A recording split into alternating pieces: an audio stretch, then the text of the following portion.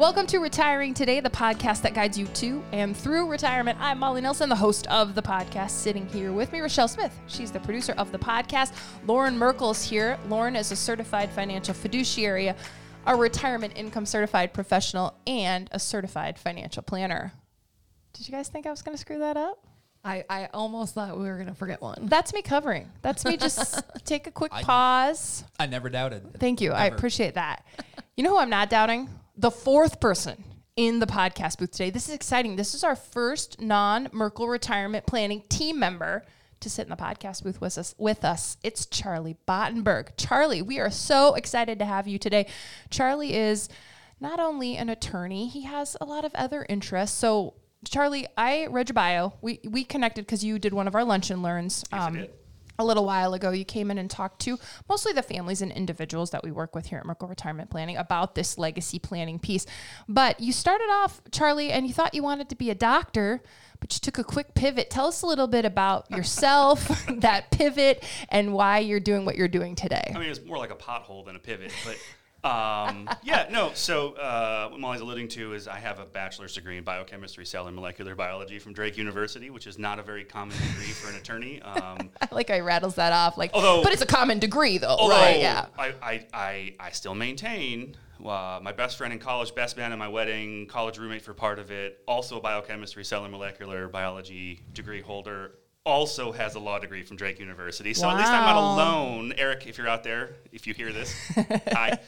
He made the pivot as well. He did, although I think he had different goals in mind. I'm not going to speak to his. But yeah, no, I was done with school when I was done with my undergrad degree, entered the working world, got a job, saw what life was like, got married, had a kid, life was good, but decided that, hey, I want to do something else. Went and started my MBA at Iowa State University in their executive program over the weekend.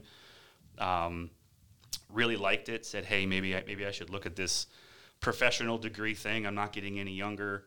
Took a couple entrance exams, scored pretty well on the LSAT. Said, hey, I could do this law thing. Why not more school? Why not right? more school? Right. Especially why not after some more you're school done, once right? you got kids and the wife? It's easy, right? Law school, piece of cake. I joke because I was done, right? I was done with my one degree, and now I have three. So I apparently don't listen to myself very well. But applied to a bunch of schools in the region. I was going to do the commute thing, and my wife was supportive with a baby at home and a couple of dogs. That seems perfectly reasonable, right? And then as I was starting to get my acceptance letters, found out we have another kid. So I did what can only be described as the smart thing and said, I'm not going to law school. To her credit, she said, no, you're definitely going to law school. I'm not going to hear about this for the rest of my life. And so I said, okay, well, I'm going to go to Drake then so that we can stay home. And not that there's anything wrong with Drake. I think it's a fantastic law school. It's the best school in the country. It clearly was a lot more convenient than commuting to, say, Minneapolis for school. So, yeah, no, I am a estate planning attorney at Allers & Cooney law firm downtown.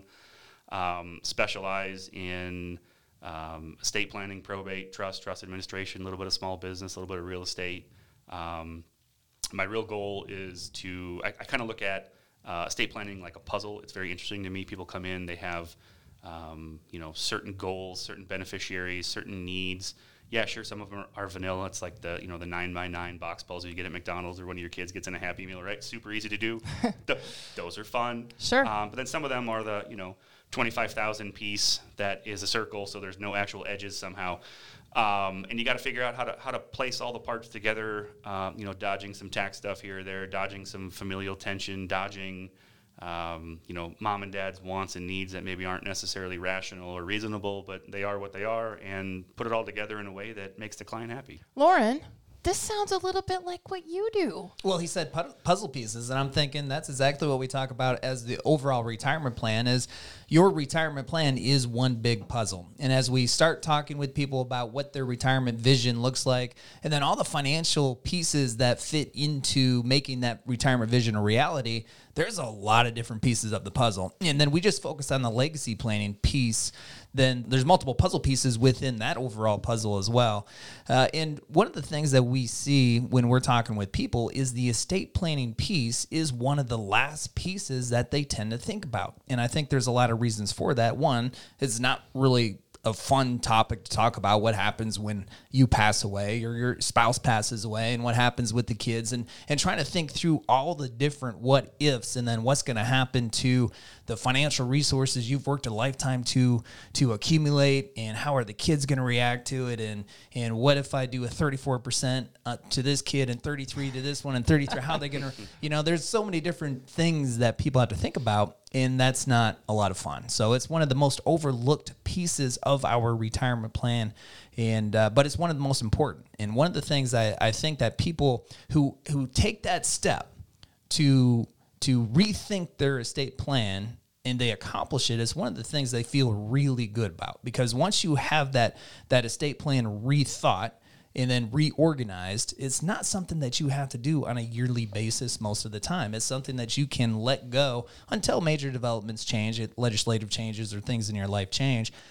So it's one of those things, unlike the investment plan where you constantly got to be thinking about and reacting and being proactive and making changes to it. So I think it's one of the cool parts of the retirement plan where you can set it and kind of forget it for a little bit until things change. And it's so much easier than people think, right? I mean, I'm not going to speak for every estate planning attorney, but we're not going to judge you. I'm not going to judge you. I'll give you my personal story. I didn't have my own estate plan in place until my third kid, and I'd been an attorney for 2.5 years. And my wife called me. You mentioned something about not listening to your own advice early in your bio talk. It's that whole, people in the profession make the worst patients, right? Like, I think my youngest was, 2.5. He was walking. My wife called me. She called the office line. That's how I knew something was up because it wasn't my cell phone. And she's like, hey, so you talk to people about estate plans all day, right? I'm like, yeah. She's like, and we don't have one yet. I'm like, yeah, well, start driving. I'll have it done by the time you get here. I think I can get you in at 2. Right. I got to be done by 2:45. I mean, it was a slow day, so it all sort of worked. But no, I mean, it's like, did you give her a discount at least? I did, because I'm not dumb. Yeah. I mean, it's unless your estate plan is super complicated, it's going to be a lot easier than you think it is, and you're not going to catch a whole lot of judgment. We hear all kinds of things in these meetings all day, every day, and I can tell you, the first thing I do when I leave the meeting isn't go grab somebody and be like, "Oh my God, you got to hear this." Right. Not at all. We have confidentiality. We have just good manners. And at the end of the day, the thing that you think is super embarrassing, the thing that you think is super unique to you, it's not. You've probably heard it. I've heard worse. Believe me, sure. I've heard worse. Yeah. And you guys are saying estate planning, and what we at Merkle Retirement Planning, we have 6 components that guide every plan that we help individuals and families put together, and we call it the legacy piece. So whether you're calling it legacy planning, estate planning, I will say when attorneys get involved, Rochelle, I think of fancy words and Latin and just like, again, I think it's a little intimidating, right? So you live it and breathe it. Lauren lives and breathes the market and bell curves, and I was trying that's good. I was trying to think of some big words there. I couldn't even think of the big words Bell I curve? wanted. Yeah, I was like, oh my God. He knows market trends. Okay, so you guys live it and breathe it, but me, average Joe Q investor, Molly Q investor, attorneys can be a little intimidating. So what we want to do too in this podcast today is break down some of the terms that I know we've all heard, but might not know exactly what they mean. And then they can help you start thinking about, okay, do I need one of those? Because again, it feels like rich people stuff. I hear the word trust and I'm like, oh, trust fund baby. I knew some kids at Drake who had trusts coming when they were 18. I wasn't that kid. Drake wasn't even something I would have thought about if it wasn't for a basketball scholarship. So, trusts and wills and estates, it all sounds like stuff for the upper crust, but it really isn't. It's really just for those people who want to see their wishes take place after they pass. So let's break it down for people. Charlie's the perfect person to do that for us. So first, do I have an estate? Charlie, me, yes. Molly Q investor. Everybody. Do I have an estate? Everybody has an estate. So estates are made up of what you would think of assets, right? So if you own a home, if you own a car, if you have any jewelry, if you have an investment account, if you have, a bank account, if you have cash, if you have a kiddie pool in the backyard, you have an estate. Okay, now, that's one thing I have. Now, is it a plannable estate? Well, I don't know. So a plannable estate, at least the way I define it, is an estate that there's assets that you want to get to certain people, right? Some people don't have a plannable estate. Some people just have $5,000 in a bank account and, they're living hand to mouth and they don't really care where it goes, or they have one kid or they have two kids and it's going to be split. Sure, there's probably not, a whole lot of fancy documents that we're going to put in place. Now, there are documents that we're going to put in place. The will is the least important, but we'll get to that later. But yeah, everybody has an estate. And what a lot of people don't realize is if you're on Medicaid or if you have a lot of debt, you have an estate. It's a negative estate is what I call that, because there's people that are owed money. And any one of those creditors could then open a probate, open an estate, and take your family to court. And I'm not going to get into the details of that because it's usually never fun. But there's lots of scenarios. In fact, just this last week, I got a phone call from somebody that said, hey, Mom had a reverse mortgage. We think the reverse mortgage is worth more than the house is worth. Can they come after me? Right? And so there's these really complex questions that had that person just had a comprehensive conversation with either a financial professional or an attorney or, heck, their own family, there would have been a lot less confusion. So yeah, everyone has an estate. Whether or not it's an estate that you feel is plannable, that's kind of an individual decision. But generally speaking, we can find something to plan for in just about anybody's life.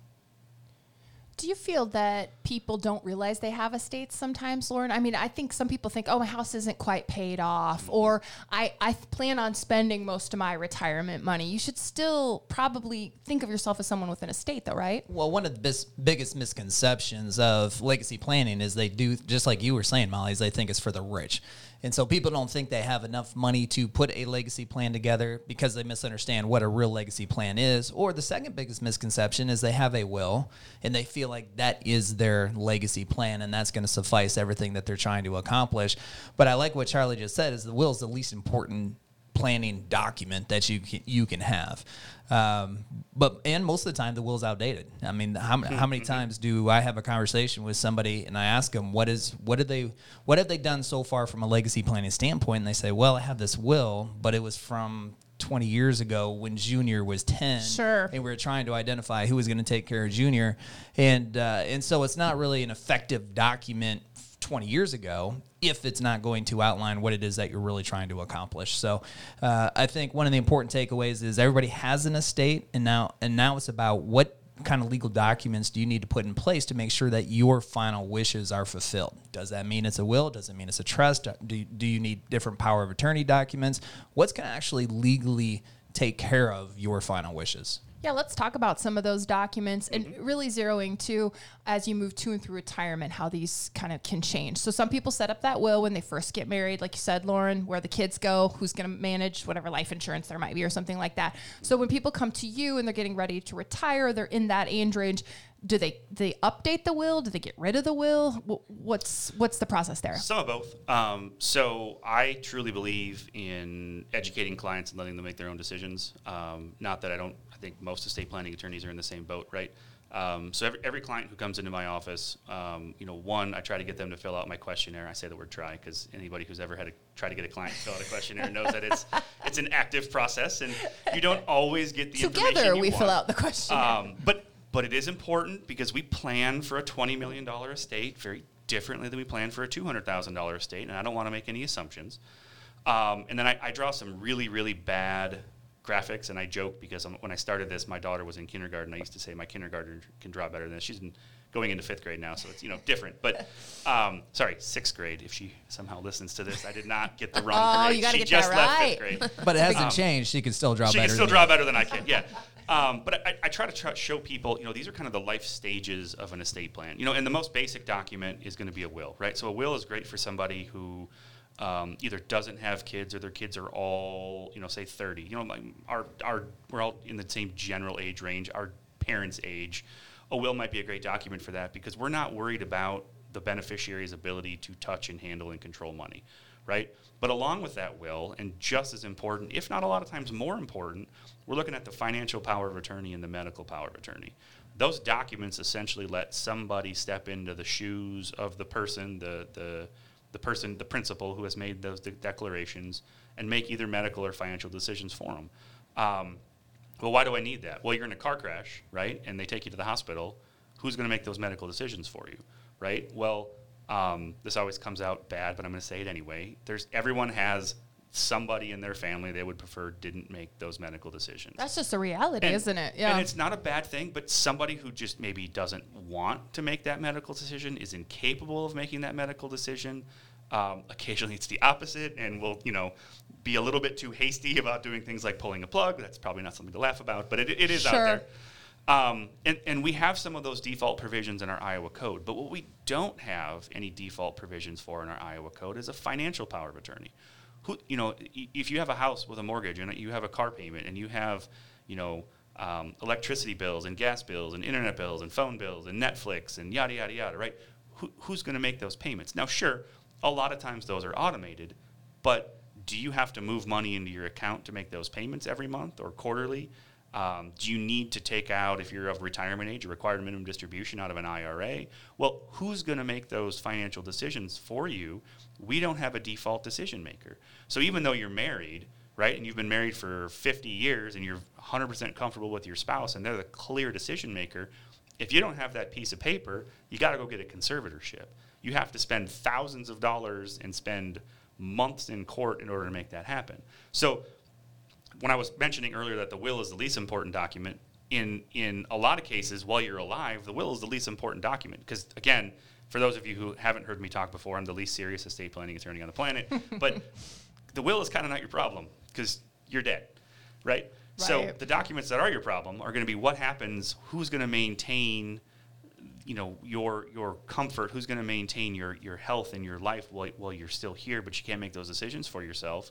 And if you have 3 kids and you're helping support one of your kids into their adulthood because they need support and they're not the financially responsible one, we probably don't want that person making decisions for you, right? But there's a real chance that they could. And then, so somebody who is in, say, my shoes, early 40s, has 3 kids, maybe isn't quite ready to go into full-blown estate or legacy planning yet, we take that same simple will and we tuck what's called a testamentary trust underneath it. And it's just a really fancy way of saying, hey, kids, you're under the age of, in my case, 35. You can have access to these funds via your trustee. This trustee is going to maintain you, take care of you, spend money on you. But there's some training wheels. There's some guardrails. You can't just take this money and go and do what you want. Hey, you've graduated college. You need a starter home. You need 20% down so you don't have private mortgage insurance. These are all really smart things. Well, what are you looking at? Well, I'm looking at this $200,000 starter home. Great. Yeah, I'll give you $40,000 for a 20% down payment on that. Well, I'm looking at this awesome $850,000 McMansion. No, I'm sorry, no. We're not doing that. Or, hey, I got an off-campus job in college, so I need a car because I go somewhere that doesn't have public transportation. Awesome. What are you looking at? And this dates me, but in my mind, it's the 1995 Honda Civic, which I realize is really old now, but that was sweet when I was in high school. Which is, in this case, we'll call it a 2015 Honda Civic, right? And it's a reliable vehicle. It's going to get you from point A to point B. Yeah, I'll buy that for you so that you can go and work and be a productive member of society. Or, oh man, my kid is really into McLaren. It's like, that McLaren. I'm like, McLaren. Man, we're not doing that, right? So it puts somebody else in power. It puts somebody else in that parent role just from a financial standpoint, so that if you have a kid who still has some maturation process to go through, they can do it at their own time on their own terms, but they're not locked out of money. They're never going to be, homeless. There's always somebody there who can take care of them. And then true legacy planning, and this is really where I think Lauren shines, but the true legacy planning is going to be some sort of a trust or a set of trusts. Typically, we're talking about what's called a revocable trust, and really what we're trying to do there is we're trying to set some rules of where assets go. Could be long-term, could be a long-term payout, could be supporting charity. But a lot of times our overarching goal is to avoid probate because somebody's assets have accumulated to the point where the probate fee, which in Iowa, I still average it at about 3%. They just lowered court costs, so it's probably more like 2.7%. But on average, you can expect about 3% of your assets to be chewed up in court costs and attorney's fees and other professional fees and costs. So somebody who's sitting on, say, $5 million, that's a pretty hefty fee that they have to pay in probate. Whereas we can skip a lot of those fees if we have a properly constructed revocable trust or set of revocable trusts, depending on the asset levels and the wishes of the people. We're still going to have those medical power of attorney. We're still going to have the financial power of attorney. We're still going to have a will. In this case, the will is what's called a pour-over will that just leaves everything to the trust. The idea there is, you have to retitle assets into the trust and retitle beneficiaries, and people make mistakes. So it helps with the oopsie. It helps redirect assets back into the trust. But we can sort of tackle all those things. And then last but not least, and I neglected to talk about this in the middle section, but you also get to pick who's going to raise kids, right? Is it going to be your parent? Is it going to be your sibling?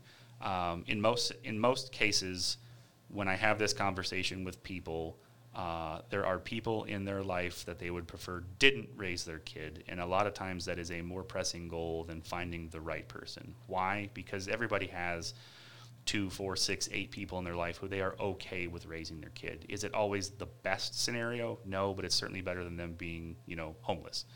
But a lot of times somebody has somebody who's a little bit toxic in their family, and they would just prefer that person didn't raise their kids, or that person may prefer that they didn't raise the kids, right? And so knowing that and getting that on paper is huge, because the court does give priority to the wishes, obviously, of the parents who are no longer with us. Charlie, that's a lot to unpack there. So Sorry. we covered a lot. No, I love it. It's went deep. No, it's all great information, and we just kind of finished talking about the person. When I have conversations with people talking about the power of attorneys or the trustees, one of the biggest questions I get is, should that be the same person? So for the healthcare and or for the medical and the financial power of attorney, the trustee of a revocable living trust or a trustee of a testamentary trust, should that be one person? Should it be 4 different people, 3 different people? How do you go deciding who should be the trustee or the POA in those particular circumstances? One, multiple, how? What's the process that you walk people through? So I'm going to give you the attorney answer, and I'm going to say maybe or yes or it depends. Depends on your circumstance. depends. I've heard Lauren say that a lot. So here's my deal. I think you should pick the best person for the job, regardless of the feelings amongst the kids. But the number of times mom and dad are in my office and they're worried that kid number 2 or kid number 3 is going to feel left out of making decisions because kid number 1, and I'm a first child, so I always default to kid number 1, that kid number 1 is going to be making all the decisions and everybody else is going to be upset. So they want to work in some sort of a multi-person plan. That's fine. But at the end of the day, my advice is always pick the right person for the job. Sometimes that means that the trustee and the financial power of attorney and the executor and the medical power of attorney and the guardian for the kids are all the same person. I do like it when the financial power of attorney and the executor of a will or the trustee of a trust are the same person. And the reason I like that is it's the same job, but it's at different points in time. So if you're alive but you're incapacitated, that's your financial power of attorney. If you've now passed away, that's either the executor of your will or the trustee of your trust. And so if you have the same person who's just in charge of finances, it's a lot smoother of a transition from the pre-death to the post-death time. I also like it when spouses sync those people up. You don't have to. But if you have 2 financial powers of attorney, if spouse 1 has their sister and spouse 2 has their brother, who's paying the mortgage? It's joint. Which one of you end up with this? I call it the Canadian standoff, where there's 2 people holding the door open for each other and nobody will walk through the door, right? So it's easier in my mind to have very clear delineation. Now, great, use them both, but have one of them be the primary power of attorney and have one be the backup. A lot of people will choose different medical powers of attorney than they will for financial. I think everyone has somebody in their life who's great at finances who maybe isn't the best at medical decisions. My wife is a pharmacy professor, so obviously she's way better at medical decisions than I am because she understands those words that are being thrown around. And I deal with finances on a daily basis for my clients. So, if you were stuck between choosing my wife and I, you would probably pick me for the financial power of attorney, or you'd pick her for the financial power of attorney because she's more responsible than I am. But anyway, and then you'd pick her for the medical power of attorney. his wife. She gets a lot of stuff done. Sounds pretty amazing. special. Yeah. She makes my life a lot easier. She probably won't listen to this, so I can say that. Not inflate any heads. But no. Now, where you do see some differentiation is when we're talking about guardianship or custodianship, the person who's in charge of raising kiddos. There's a real reason to potentially split the trustee and the guardian, and that is the trustee, while kids are under the age of 18, gives annual reports to the guardian. Well, if your trustee and your guardian are the same person, the only person they have to convince to spend money is themselves. And I'm not saying that your sister or best friend or mom or whoever is going to basically embezzle from your kids, but I am a true believer in if you don't give somebody the chance to do something wrong, they can't. So a lot of times, now in my own plan, the trustee and the guardian is the same person, so that's why I said it depends. Okay. So I'll throw that out there because we trust this person implicitly, and he would never do anything. And if he did, I'd haunt him. So it is what it is. There's But that.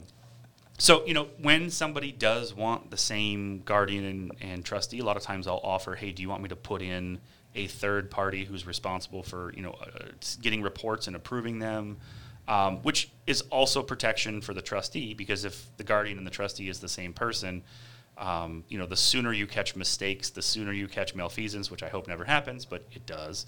The sooner you catch that, the easier it is to minimize. Because when that kid turns 18 and they get their accounting and they're looking at it and they're like, gosh, I'm one kid and you had 5 and you took the entire family to Hawaii for spring break on the trust. That really doesn't seem like it was an expense for me. But if the guardian and the trustee, same person, are spending all of the money out of the trust, a lot of times it's because they didn't have the money themselves. Well, how are you going to claw that money back, right? So really it's about preservation. And obviously the goal, the hope is that none of these things happen. But yeah, so a lot of people will split the guardian and the trustee. And really we're talking about kids at that point. The other one I get, and I just had this, last month, multiple kids, hey, we want all of our kids to be the trustee together. Okay. I made them send an email to me in writing that I could print off and put in my file, because when that blows up, and it always, not doesn't always, but it usually does. So a couple of things. One, under the Iowa Trust Code, co-trustees have to sign everything. Oh, geez. You want to write a I can check, see a logistical problem and you have 4 kids. right there. That's a problem. Now, in today's age, in theory, you could open an account at a bank with bill pay, and you could bill pay it out and probably get around that. But I've run into, I have an estate that's open right now, a trust that is open right now that should hopefully be closing here in the near future. Co-trustees, we struggle to find a bank that would even open an account. Interesting. Because they don't want to. Now, we can write the trust in a way that co-trustees can act as if they're the sole serving trustee. And I do that when there's a husband and wife on a trust, because if you have a joint bank account or you have a joint bank account in a trust, right, it's the same thing. But do you want all 4 of your kids to be able to just do whatever it is they want and call it good at the end? Why not just name one of them as the trustee? So we do a lot of daisy chaining, right? So if you have 3 kids, it's, kid 1 and then kid 2 and then kid 3. And then a lot of times on the medical, we'll flip it and it'll be kid 3 and then kid 2 and then kid 1, and then we'll try to find a job for kid 2. But, at the end of the day, I really, really stress you got to pick the right person, because, yes, feelings are important, and I recognize that feelings are important. You can tell that I'm not the most empathetic person on the planet. But my job is not, it is to massage feelings, but my job is to follow somebody's wishes. And when you have 2, 3, 4 people making decisions. Oh, and God forbid you have an even number of people, and 2 say yes and 2 say no. Ugh. Well, that's fantastic. We can't even we got to go to court. Well, the whole point of this thing was to avoid court if you have a trust, right? So I guess in theory, if you have 3 kids or 5 kids or 7 kids, you could do that and they could all vote on everything. But I just finishing up a trust right now with 15, 17 beneficiaries, kids and grandkids. Wow. One person's in charge. You pick the right person and you just go with it. Yeah, in my experience, I think most kids in that situation, they prefer to have one person take the lead on it, so they don't have to do. I mean, most people, it's not necessarily. Anyway. Yeah, it's not necessarily. It does, and it's not necessarily a fun process for the kids to go through as well. You got 4 kids; they all have to communicate. Maybe they're in 4 different states. Communicate with each other, make these decisions. That's not fun for them.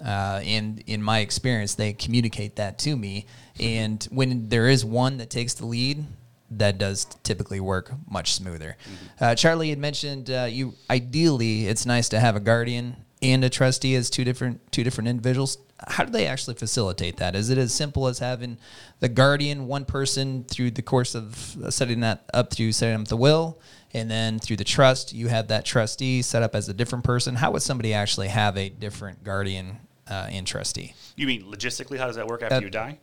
or just how do you set Well, you that? would have to set it up prior to dying. Yeah. So if you have kind of that middle category of the will with the trust built in for younger families, you should have. I mean, there's so that trust inside of the will should have a provision that talks about who the trustee is.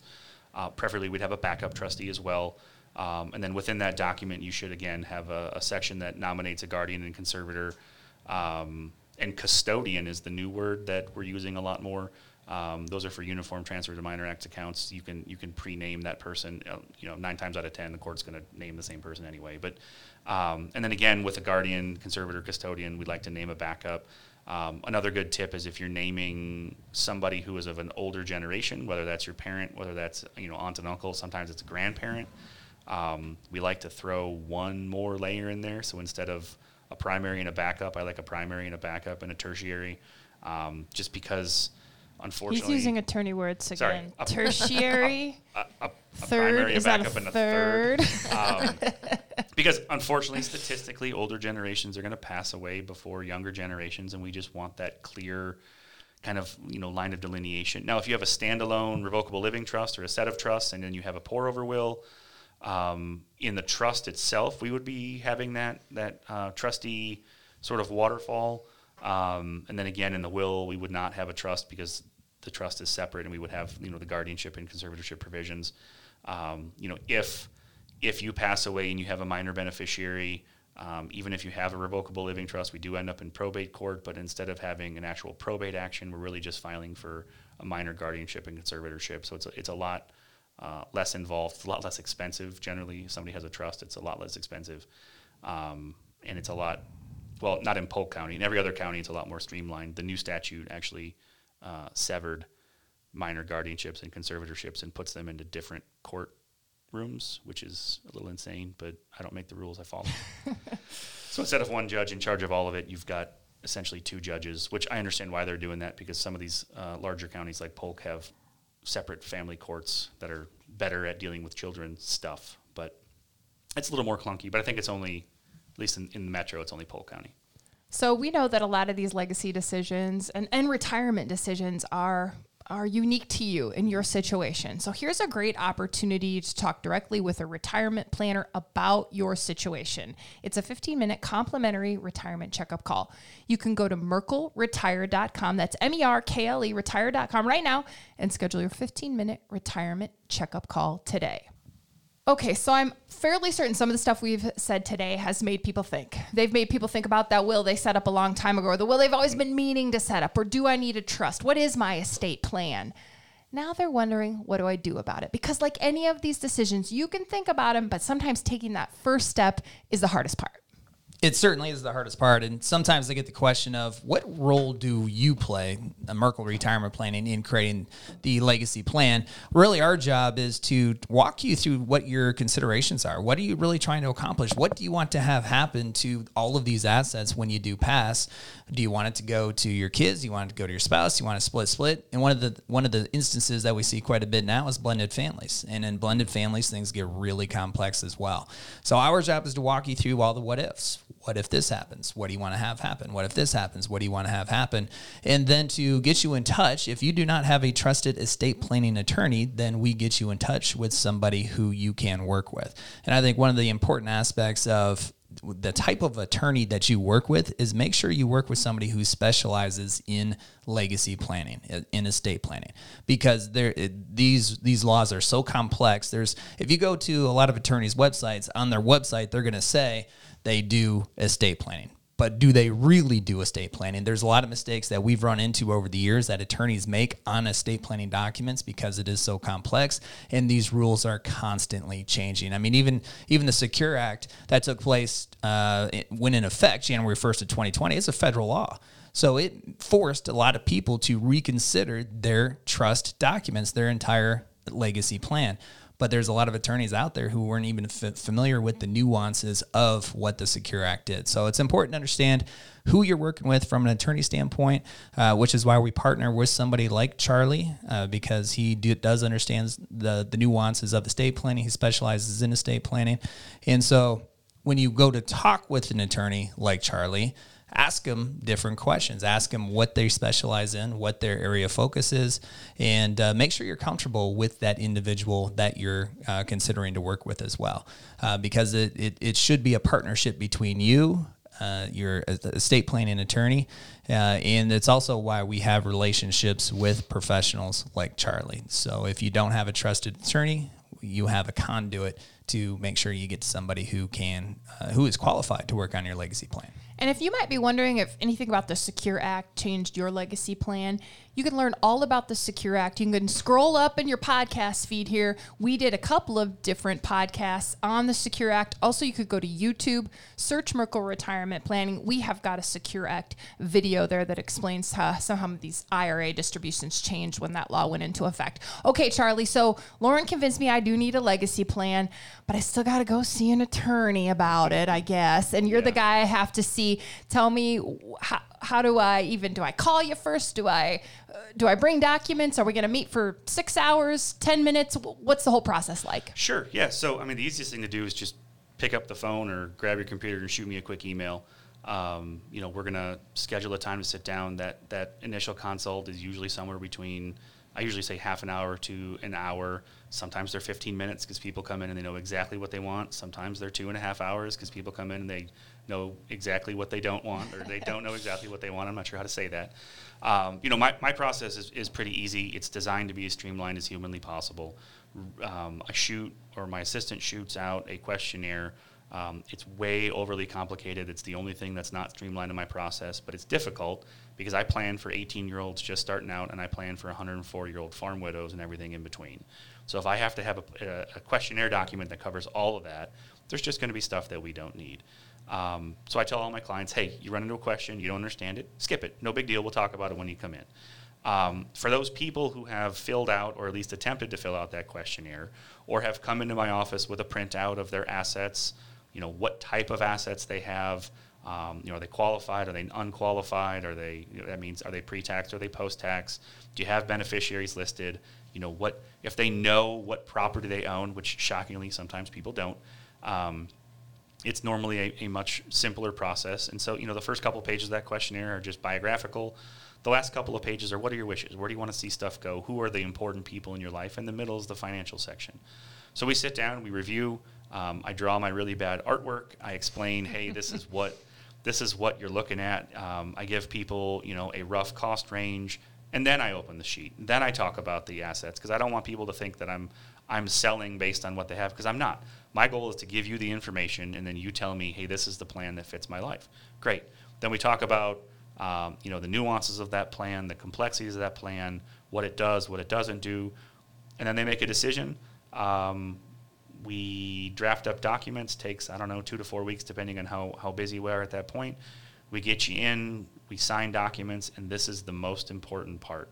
We get you instructions on what needs retitled, on what needs, what beneficiaries need to be listed on what assets, and then we can get those over to your financial planner to then make those changes on your documents. Because what's retitled? I'm going to stop you. I understand beneficiary when it comes to an IRA, but what kind of things would need retitling? So things like checking account, savings account, a post-tax brokerage account, your house, things like that. We take care of a lot of that, but some of that stuff we can't go into the bank for you. We could go into the bank for you, but they won't listen to us because we're not you. We can't sign your signature card for you. But it's at the end of the day, and we didn't get super deep on trust, but I'm happy to talk to anybody. But it's super important that your financial planner and your estate planning attorney are on the same page. Because if your financial planner is going left and you're going right, spoiler, your beneficiary designations control, your trust does not, or your will does not. And if those beneficiary designations are like your will and they're from 20 years ago and your mom is your beneficiary and you're now married with 3 kids, we believe me, we have a problem when your mom doesn't want to give up the life insurance or the IRA or whatever that is. That sounds ugly. I've dealt with that. It's just not fun. So it's super important that then, everything is done. That's why I like working with people like Lauren, because he does a deep dive. He looks at all those beneficiaries. Heck, I've seen a printout that shows every single account that somebody has and the beneficiary listed. So it's great. So there is no hidden information in there. And my plug for Lauren is when people come over with those documents, it makes the process even easier, because if you don't know what your assets are, it's really hard to plan for it.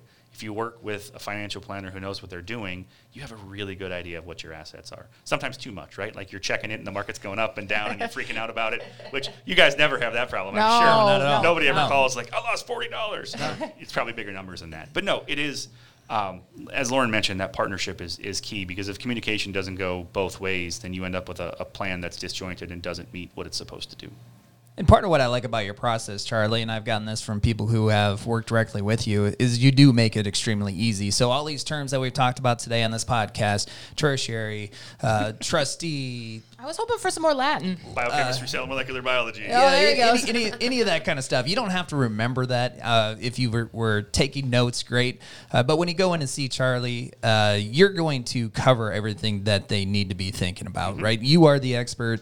They don't have to be the expert. Your process is designed to walk them through some of these what ifs of what could happen, get them thinking about different things that they've never thought of before, probably, and then find solutions to solve those issues. So it's an easy process. And you'll walk out of there feeling much better, because now you have a legacy plan that is customized to you, what you're trying to accomplish, and it fits really well with the rest of your retirement plan as well. We have put all of Charlie's contact information in the show notes. That includes a phone number and an email address where you can contact Charlie. If you want to start the conversation about retirement planning, including the legacy planning piece, you can schedule a 15-minute complimentary retirement checkup call today by going to merkelretire.com. This has been Retiring Today, and we thank you for listening. Merkel Retirement Planning is an independent financial services firm helping individuals create retirement strategies using a variety of investments and insurance products to custom suit their goals and objectives. Any information discussed in these shows is for educational purposes only and should not be construed as investment, tax, or legal advice. Investment advisory services are offered through Elite Retirement Planning, LLC. Insurance services are offered through MRP Insurance, LLC.